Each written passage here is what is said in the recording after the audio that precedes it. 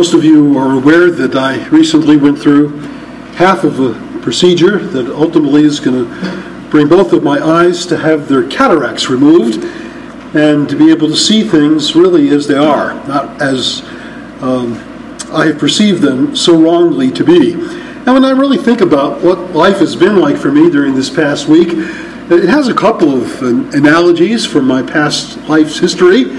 Certainly the first time I ever got corrective lenses upon my terribly nearsighted eyes, the world just seemed so very different. I had no idea that the world looked the way that it did, because I didn't really know that I had the problem with vision. And then I had the corrective lenses put on and said, wow, things really do look different. And of course, the other time in my own life's history when that kind of a transformation took place that overwhelmed my mind and heart and brought everything to just seem different was when the Lord saved me as a 17-year-old. And I began to see things that I never saw before and know things I never knew before.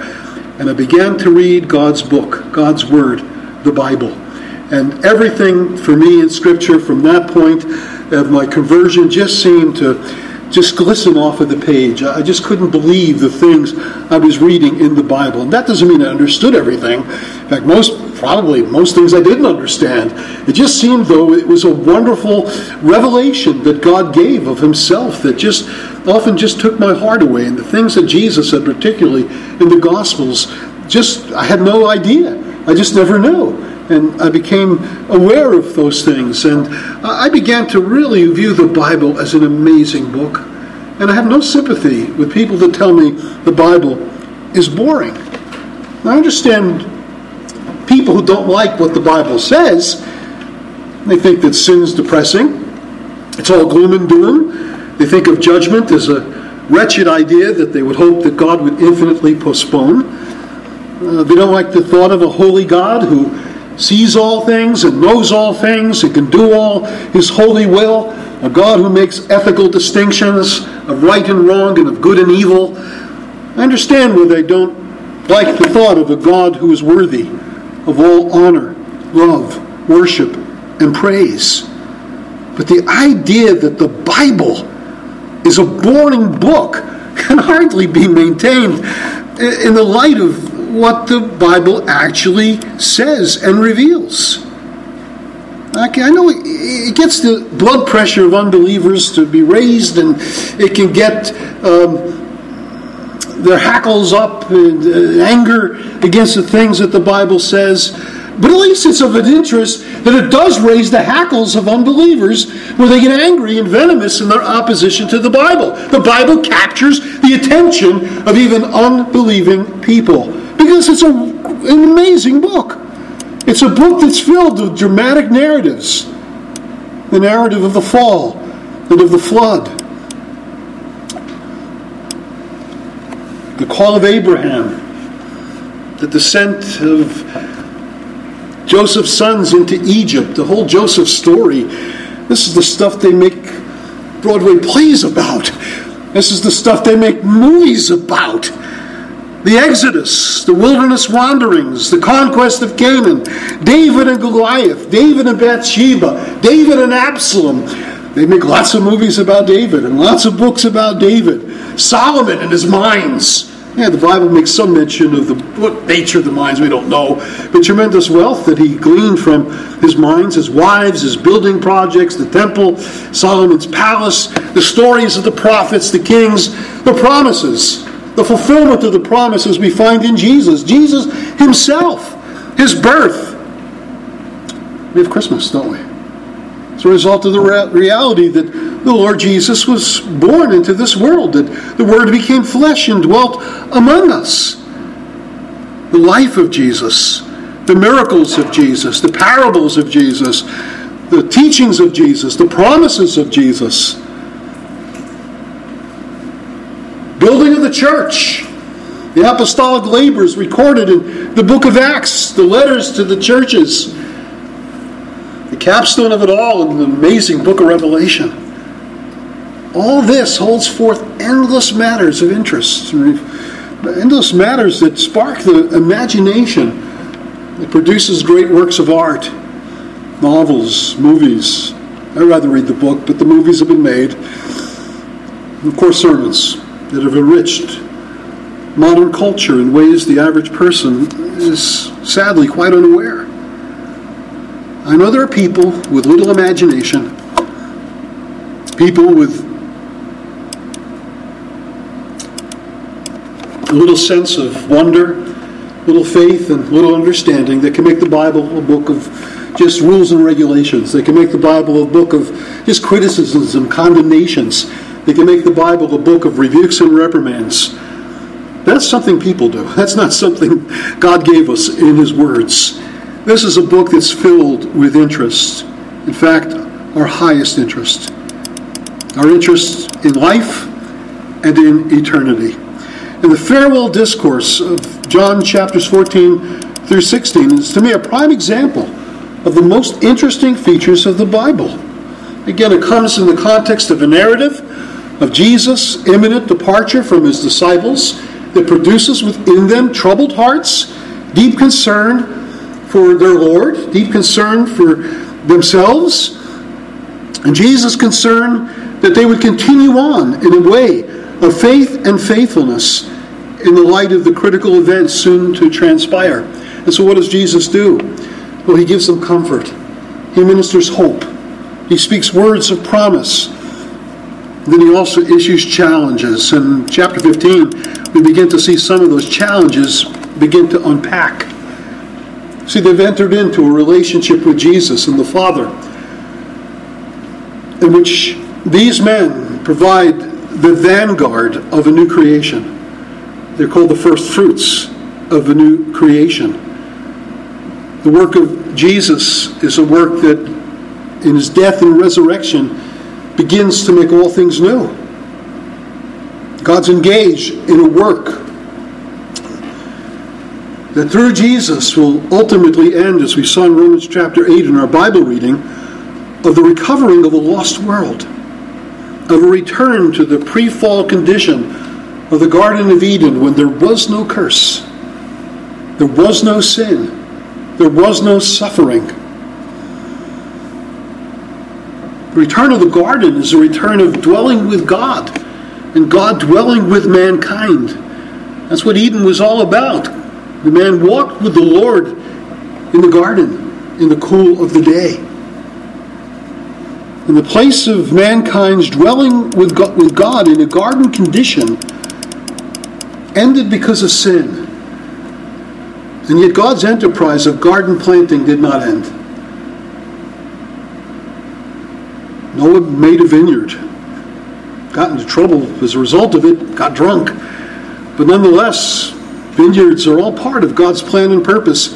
Israel itself as a nation was to be a land of plenty, land of flowing with blessing. The garden of God restored, as we saw in Genesis 13 and in Isaiah chapter 50. It's actually called the garden of God, the land of Canaan. But that land also was corrupt and polluted and defiled because of sin. But God's not done with the work of garden planting. He's not done with the work of bringing creation back to its rights of full communion with Him in a garden of joy and delight and fellowship. In Jesus, God is now going to bring forth a harvest of souls in whom the creation's blessings will be restored. New command to be fruitful and multiply, to fill the earth and subdue it. I often see in the reading of the letters how that language is found again and again and again. Paul could write to the Colossians and speak about being fruitful in every good work and increasing or multiplying in the knowledge of God. Fruitfulness and multiplication. It meets us again and again as the Acts of the Apostles describes the work of evangelism and the spread of the gospel in the world. Of the world again coming under the government of God in Christ, being subdued through the work of the preaching of the gospel to the ends of the earth, that God's people will ultimately be blessed with the knowledge of God and with fruitfulness in His service.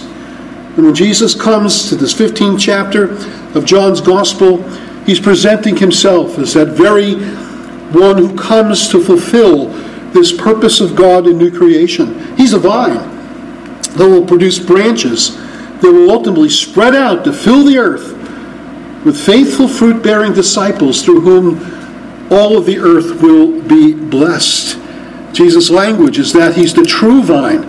He's not like Israel, the false vine, the parent vine, the vine that God planted, and he looked for fruit, and what did he see? He saw wild grapes. He didn't see the justice and the righteousness that he sought for. That's what God was after, a believing, faithful people.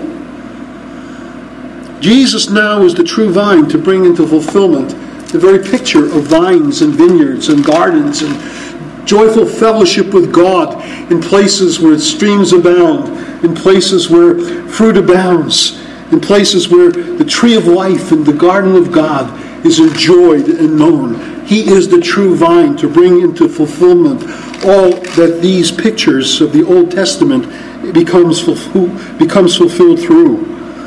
And then he also tells us the Father is the gardener. It's vine dresser in the ESV. There's other translations that have other things, but it's gardener. That's what the word means. He's the one who owns the garden. He's the one who's the proprietor of the garden. He's the one who is Lord of the garden, and he's Lord over all that he surveys as he has planted this fruit-bearing vine in the sending of Christ to bring salvation to the ends of the earth. And it's the Father who does the work of gardening, and that every branch, Jesus says, that bears not fruit, he casts out of the garden. It's not useful. It's just a stick that you throw away.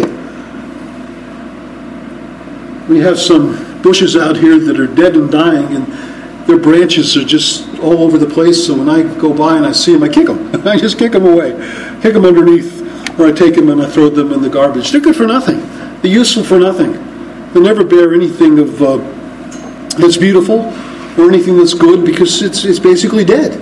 And the branches that professing Christians say they're Christians, but they're not, and they're dead, fruitless, false disciples, God simply purifies his garden by casting them out. Church discipline is usually the means of getting that done, or some other way of departure, or even death.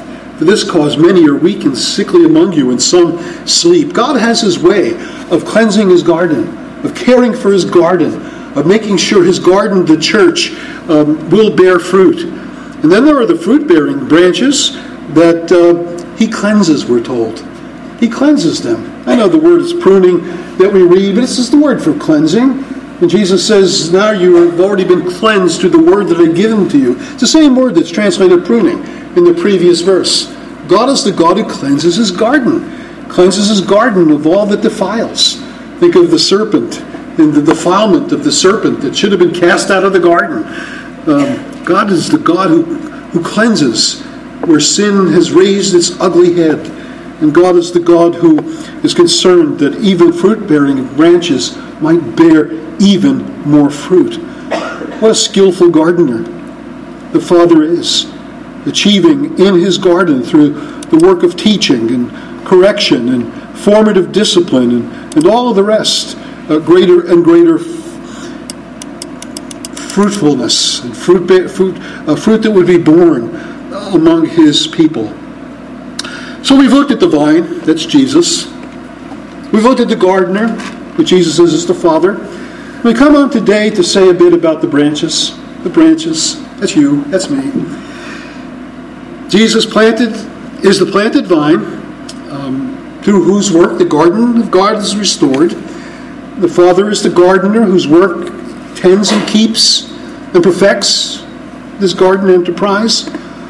What do we do? What do the branches do? What is our responsibility in this whole picture? Well, to put it simply, our work is persevering in fruit-bearing. Simple as that. We are to persevere in bearing fruit for God. And so, very simply, our message this morning is twofold. First of all, what does it mean to bear fruit? What does that expression mean? Jesus says it a lot. He speaks a lot about bearing fruit. What does it mean to bear fruit? And then secondly, what does it mean to persevere in bearing fruit? So let's begin. First of all, with this whole matter of what does it mean to bear fruit. Now, when I was saved, I not only had a great love for the Bible, but I had also the first exposure to many different understandings of the Bible that Christians I met would put forth. And when I was first saved, I had more than one person inform me that this call of Jesus to bear fruit meant that my role and the role of other believers was to make disciples of other people. That to bear fruit meant to lead others to the Lord Jesus Christ. To influence others and recruit others to the gospel. New believers were your fruit. That seemed to make sense to me, to an extent. That creation, be fruitful and multiply, meant to populate the world. Meant to make babies, at least to multiply. But the problem is a number of things. First of all, the making of disciples doesn't bear fruit so much as it adds branches to the vine. You witness the gospel to someone else and they become a Christian, they don't become fruit. They become branches in the vine. Every branch in me. See, the whole thing is not to make a disciple after yourself. It's not to make someone that's your baby that you tend. It's to unite that person to Jesus.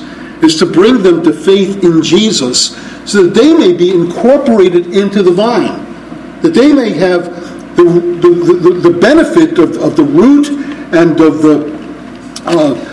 the resources and the good of being part of the vine that is our Lord Jesus Christ.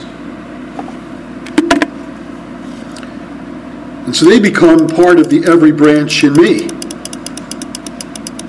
The fruit of evangelism is not fruit we bear, but engrafting new branches into the vine.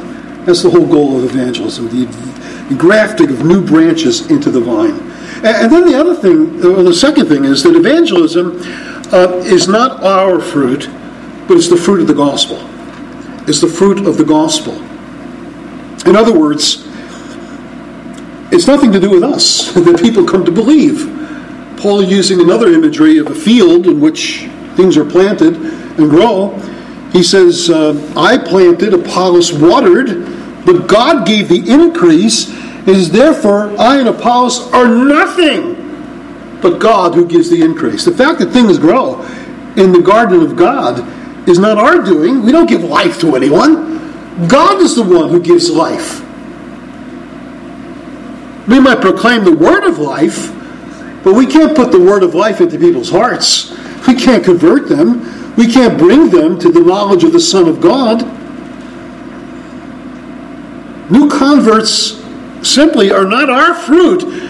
It's God's fruit through the gospel. Luther said it best. Well, he didn't say it best. He said a little bit sarcastically that Philip and I, we drank beer, and the Word of God did the work. The Word of God did the work. You have to be German to get that part of the drinking of beer. No, you don't really, but you understand that was his statement. We just trusted the Word. The Word of God is the thing that did the work. And then something else needs to be said. Not only is it that evangelism is not our fruit, but the fruit of the gospel, and that evangelism just attaches others to the vine, doesn't make them our fruit, but that evangelism often bears fruit for God even when the means prove unfaithful. Unfaithful servants. Have you ever heard people give testimony of the fact that they came to faith through someone who doesn't no longer walk with God? They're very quick to preach the gospel, perhaps, but they themselves were not truly converted. They're unconverted people through whom others become converted. They're never part of the vine, and they never really bear fruit, but yet they preach the gospel, and God uses that to bring others to become attached to Christ. those converted under the ministries of unconverted people, are not seen as having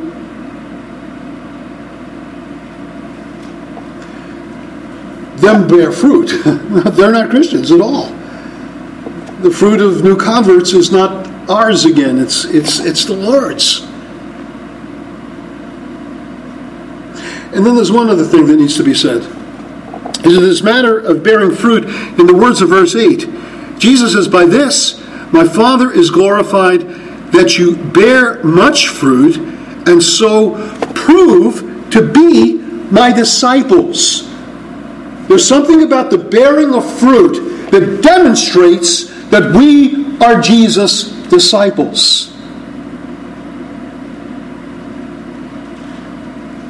Now, some of you have endeavored to lead others to Christ and to bear witness to your faith, and you've not borne much fruit in terms of new converts. Maybe you know one or two people, handful of people that have been influenced by your testimony, that have come to faith as a result of some things you've said, or a book that you've given, or some other ways that you've endeavored to have an impact on other people for the gospel. Is that a question of whether it proves or disproves the reality of your discipleship? Whether you've had great results as a result of witness? Again, it's not in our hands who becomes Christians and doesn't become Christians. It's God's work. We look to be faithful, but it's not a question of whether we're saved or not saved, whether we're disciples or not disciples. But everywhere else in Scripture, the whole question of the proof of discipleship is the question of a different kind of fruit. Not the fruit of new believers, but the fruit of righteous living. The fruit of righteous living. See, the bearing of fruit in the garden pictures of the Old Testament and in the New invariably refer to the qualities of the life that the grace of God forms in people. Look at the vineyard song of Isaiah chapter 5. Go back to the book of Isaiah in chapter 5, just to demonstrate that this is true. But Isaiah 5, you have this song of the vineyard. Let me sing for my beloved. My love song concerning his vineyard. My beloved had a vineyard. On a very fertile hill he dug it and cleared it of stones and planted it with choice vines. He built a watchtower in the midst of it and hewed out a wine vat in it. He looked for it to yield grapes, but it yielded wild grapes. And now, O inhabitants of Jerusalem and men of Judah, judge between me and my vineyard. What more was there to do for my vineyard? Like God did everything to make Israel prosper, to make Israel fruitful. And yet, when he looked for it to yield grapes, it yielded wild grapes. The whole conclusion to the matter in verse 7 is this: For the vineyard of Yahweh of hosts is the house of Israel, and the men of Judah are his pleasant planting. And he looked for what? New converts? How much did Israel impact the nations because I planted them in Canaan? Well, that's not the picture at all. God was looking not for how they were influential, it's how they were godly, how they were holy, how they were righteous, how they conformed to his mind and will. He looked for justice. But behold, bloodshed. He looked for righteousness. But behold, an outcry. See, the bottom line is God never asked of Israel, never asked of anyone to be influential, but always to walk before him. Always to cultivate a relationship to him. The garden pictures of Old and New Testament have it that the garden is the place of our fellowship. The garden is a place of our approach to God. The garden is the place of walking with God. And God's requirement of his people, whom he plants as a vineyard or he puts his branches in the vine, is that we walk with him. Micah 6 and verse 6, with what shall I come before the Lord? And bow myself before God on high. How should I approach the Lord? How should I engage in fellowship with the Lord? What's the basis of my union and communion and relationship with the God of heaven and earth? Shall I come with burnt offerings, with calves a year old? Would the Lord be pleased with thousands of rams? Just increase the amount of sacrifices we bring. With tens of thousands of rivers of oil. Shall I give my firstborn for my transgression, the fruit of my body for the sin of my soul? Those are all the things that pagan people think will impress God, will bring fellowship with God, will bring a relationship of union and communion with God. And God says, who's required these things at your hand? Who's asked for such things? And Micah concludes with these words. He says, He has told you, O man, what is good. And what does Yahweh require of you? Do justice, love kindness, and walk humbly with your God. There's a number of these expressions in the Old Testament of what God requires of His people, what He requires of His vineyard, what He requires of the people that would approach Him and have communion and fellowship with Him. In Deuteronomy chapter 10, just one more of these. It's just so important to see how this is emphasized. It's not just New Testament realities. The Old Testament was all based upon laws and rituals and rules and regulations and sacrifices. No, not at all. The Old Testament was all about union and communion with God. It was all about approaching God in the way that He requires. And that's moral. That's ethical. That's relational. That's addressing the quality of the life we live before the living God. Look at Deuteronomy 10. Moses is rehearsing the whole matter of the golden calf, the apostasy of the people, and God's still renewing His covenant with Israel in spite of all of their sin. And ultimately there's a new generation that will come to occupy the land. And God says this to them in verse 12, and now, Israel, what does Yahweh your God require of you? What are the essential things you're to be concerned about? How you've impacted other people? What other people are saying about you? No. It has to do with your relationship to Him. But to fear the Lord your God. Before I read it, let me just point this out. There's 5 things that are here. There are 5 verbs that are used. Verbs of action. The verb is usually a verb of action or state of being, state of mind. But this is a verb of action. And when you have 5 things or sometimes 7 things in the Bible, those odd numbers, very often it's the middle thing that becomes the fulcrum upon which everything turns. Everything centers around the middle one. In other words, the first 2 lead up to it, the next 2 flow from it. And you usually find when 5 or 7 are found of things that are listed, it's the middle one that addresses the things of the heart, that addresses the things that are really central to what we might call Christian spirituality. And so we find it here. We find it here in this list of 5 things. What's the middle thing? It's the briefest thing. It's simply to love Him. To love Him. What does the Lord require of you? It's to love Him. What surrounds that thought of love? The supreme matter of obligation before us is to love Him with our heart, mind, soul, and strength. Well, it's to fear Yahweh your God. Now, fear is not something that's different from love. Fear is just something that is it's closely related to love. Just as you fear your father, not with a dread, not with a desire to run from him, with a healthy respect, with a healthy regard for his authority. You have that sense of God's authority, of God's lordship over you, and you live before Him with regard for His eye, regard to please Him. So that's what the fear of God means. It factors God into all of life, and then to walk in all His ways. So you fear Him, you walk in all of His ways. The central thing is you love Him, and then flowing out of that is to serve the Lord your God with all your heart and with all your soul, and to keep the commandments and statutes of the Lord, which I am commanding you today for your good. The final thing is, don't stop. Don't say, well, I've done enough. Don't say, well, look, I've lived 50 years as a Christian, now it's retirement, so I just quit. You can't quit. The whole essence of the Christian life is continuance in faith and in faithfulness.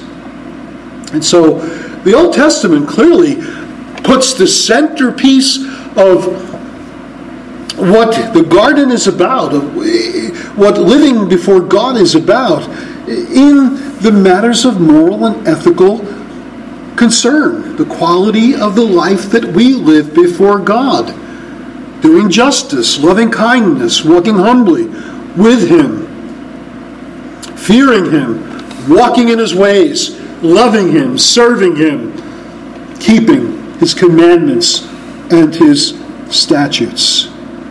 Is the New Testament any different? Well, in the New Testament, the language of fruit, again, it always refers to the quality of life issues. Romans chapter 6. Remember how Paul says, he says this, I won't ask you to turn there. He says in Romans 6, in like 20, 21, and 22, he says, what fruit did you have in the things of which you are now ashamed? What fruit did you have in the things of which you are now ashamed? What's he talking about? Your evangelism didn't succeed? You didn't get as many converts as you should have, and so you're ashamed of that? No. He's talking about the fruit of life issues, of the rebellion and the failure to serve and honor and please and consider the God of heaven and earth in all of your choices. And you had no fruit in the things of which you are now ashamed. You say of yourself, I wish I was converted earlier because I just lived years and years in vanity and pride. Remember that song, caring not my Lord was crucified, knowing not that it was for me He died at Calvary. We lived in years of vanity and pride. And Paul says, what fruit did you have of the things that you are now ashamed? But now that you've been set free from sin and become servants to God, he says, you have your fruit. What does that mean? Lots of converts? No. You have your fruit unto sanctification. In the end, eternal life. Your fruit in your life is the life of sanctified living. Philippians 1 and verse 11, being filled with the fruit of righteousness that comes through Jesus Christ to the glory and praise of God. Not only Romans 6 and Philippians 1, you have James 3 and verse 17. But the wisdom that is from above is pure and peaceable, gentle, open to reason, full of mercy and good fruits. Mercy and good fruits. Impartial and sincere, and a harvest of righteousness. Another agricultural image. A harvest of righteousness is sown in peace by those who make peace. Again, this fruit that Jesus is speaking about is the fruit of godliness. It's the fruit of righteousness. It's the fruit of pursuing the things that are pleasing in the sight of our God. And of course, the capstone of all these considerations is probably the first thing you thought of was Galatians 5 and verse 22. But the fruit of the Spirit is love, joy, peace, patience, kindness, goodness, faithfulness, gentleness, self-control. I do believe the Christians I met as an early believer were well-meaning in their understanding of fruit. They wanted to see the gospel advance in the world. They wanted to see Christians have an impact in the world. But you know what, folks? Let me tell you this. The way in which God is pleased normally to use the church in the conversion of the lost is not by what we say. It's by what we do. You say, how in the world do you come to that conclusion? Well, read the Sermon on the Mount. Jesus begins with the blessed character of the people of God. Poor in spirit, mourners, meek, hungering and thirsting for righteousness, peaceableness, purity, mercy. These are the things that constitute kingdom life, the quality of life that God gives to His people in His kingdom. And it's only after He describes that He begins to speak about the relationship to the world. Well, the world will persecute you. You, in turn, look to be a blessing to the world. How so? You're the light of the world. You're the light of the world, the city set upon a hill that cannot be hid. Let your light so shine before men that they may not hear your good words, but see your good works and glorify your Father who's in heaven. What this world needs is visible demonstration of the power of the grace of God in transformed lives for the gospel to have credibility in the world. Because, folks, that's been our problem. The world looks at the church and basically says, put up or shut up. And the church hasn't put up, and the world says, who needs it? They don't see the power of a new creation. So we can talk all we want about a new creation, but if we're not seeing it lived out, demonstrated in godly marriages, and parents caring for their children, children raised up in the nurture and admonition of the Lord, they're not seeing it in Christians loving one another. By this shall all men know that you are my disciples, in the love that you have towards one another. If they're not seeing it in the unity that the church expresses one to another, where Jesus says, by this will people know I've come into the world. No reason this can't exist. That people have such unity and humility before one another and godly respect for one another. This does not exist in a fallen world unless the grace of God comes and makes it so. And then the people look at the Christian's church and says, this can't happen in any other way, but that gospel must be so. God sent His Son into the world to bring these conditions about. God's brought in His Son a new creation. He's brought about a restoration of garden life, where the people of God dwell together in love and in mutual respect, and with one heart and with one spirit, striving together for the work of the gospel.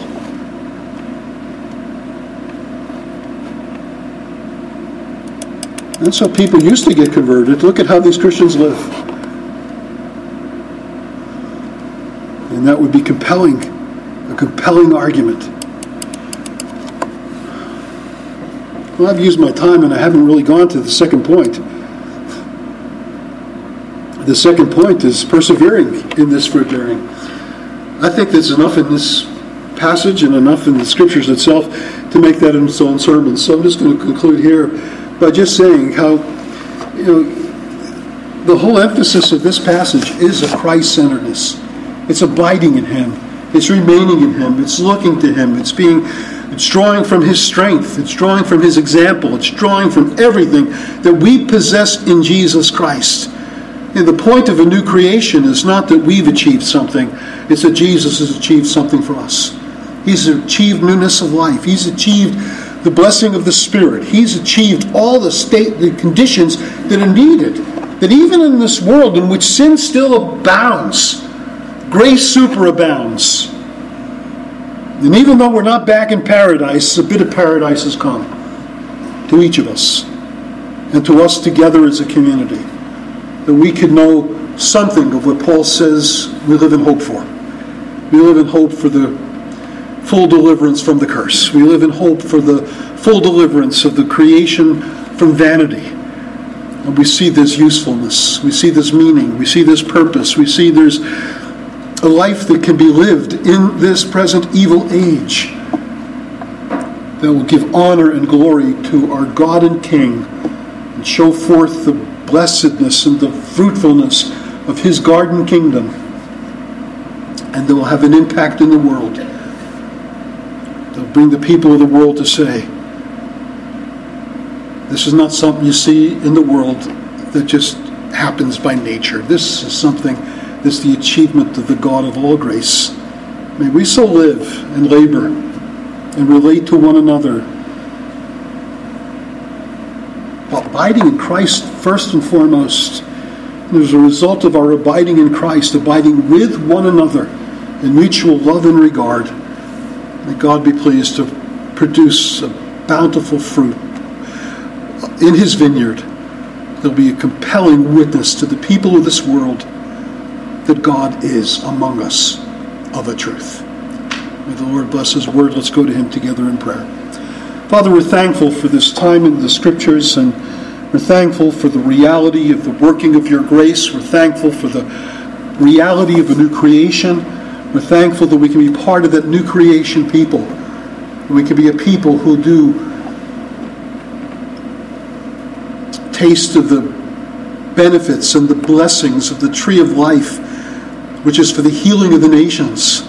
You know, the benefits of communion with you and walking before you and knowing the reality that through you we are able to abound in every good work, in every fruit-bearing endeavor, to beautify your garden people and to bring honor and glory to you in a fallen world. So be pleased to bless the word to your people and strengthen us in your grace as we ask these things through Christ our Lord. Amen.